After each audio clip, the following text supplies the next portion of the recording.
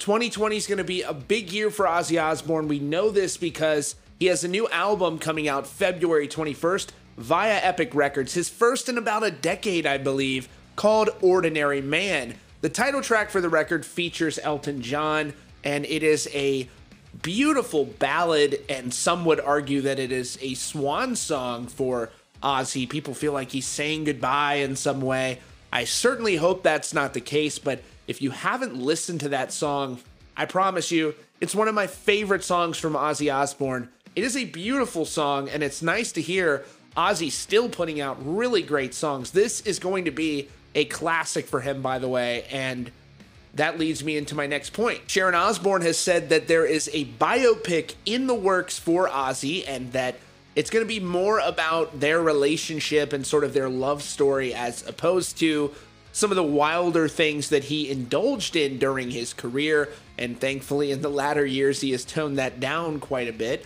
But that is really what the main premise of the story is going to be. Now, with Sharon heavily involved, it's going to be interesting to see how this story is told, whether or not there's going to be a depiction of some of the nastier things that have happened with Ozzy, like that affair that he had a few years ago and all of that stuff, or if there's going to be, more of a sanitized version of it. Knowing the Osbournes, though, they're really transparent, and they sort of own their struggle and what they go through in their life. It at times has been very rocky for them as a family. So I think that hopefully this film will be true to form. But in addition to that, Ozzy Osbourne has a documentary, which I love documentaries.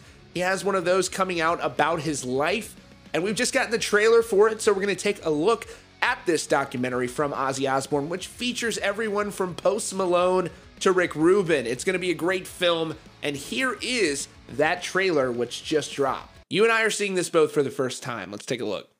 I think there's a wild man in everybody. I'm a split personality. Ozzy Osbourne and John Osbourne is two different people. John Osbourne is talking to you now. But if you want to be Ozzy Osbourne, it's like, takes over. As a kid, I was afraid of everything.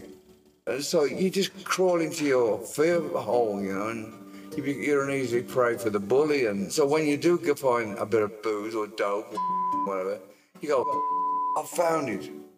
And then I could never get there again. Alcohol and dope, and being a class clown anyway, something sums it all up, One of the things that I really like about this is that it doesn't seem like it's one of those cheaply made documentaries. It looks like they got pretty unprecedented access to Ozzy. I love this. I use the talent of making people feel somewhat entertained when I was making Goofing Around to take it on stage with my music. I suppose it's the same kind of a thing. I don't know what music would be like if it weren't for the influence of... I love that Rick Rubin is pretty much always wearing the same thing in every interview that he does. He looks sort of like Santa Claus on vacation, and he's looked this way for like the last 25 years. I love it. Ozzy changed everything. I mean, you can't say anyone's immortal, but I think that Ozzy's in that time on his own. I think Ozzy's music is timeless. Makes me cry and gives me the chills. It's just perfect. Dad is a kid from the streets who worked in factories. He's very much this working class. Jack is really turned around, by the way. I think that he went from this like punk kid that you saw that we all were in our younger years on the Osbournes that we sort of grew up watching, and he's really turned into this really, really awesome dude. I love to see that. Blue collar guy. The working class thing is key because you grew up with nothing and you do everything you can every day so you don't go back to nothing.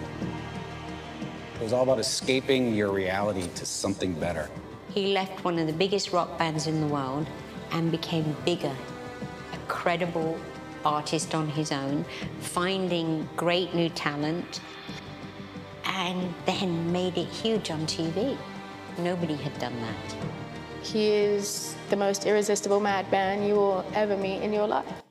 Interesting haircut. Love the fashion. He is the real Iron Man. The reason why I do what I do is because it's what everybody wants to do, but they ain't got the guts to. And all I am is honest.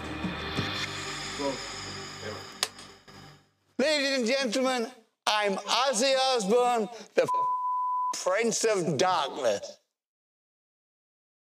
Oh, I'm pumped for this. I am pumped for this. Oh my gosh. I am so stoked for this. This looks so good, and actually, this is not the first sort of documentary that they have produced. Actually, they did a documentary where they were, it was on Garth Brooks, actually, and they got unprecedented access to Garth Brooks' life, and they got to really see behind the scenes how he developed as an artist and his whole life. He talked about his personal life and everything, and it was like a two-part series, 2 hours each, and it was one of the best documentaries I've ever seen on a musician, and it was captivating stuff. So if it's even 10% of what that documentary was that came out back in December, then this is going to really be huge. And so I'm very excited to see this, and I just can't wait. And I also can't wait to hear Ordinary Man, which comes out next month. I'm sure we'll talk about that a bit more before the record comes out. Go listen to that title track if you haven't yet, Ordinary Man with Elton John. It's a beautiful song. And by the way, Slash plays the solo on it. Check that track out. You're going to love it. Anyways, that is all for now. Thanks for joining us today at Rockfeed. If you're new here, be sure to subscribe with notifications on so you don't miss out on breaking news and updates. Thanks so much for joining us, and we'll see you all very soon.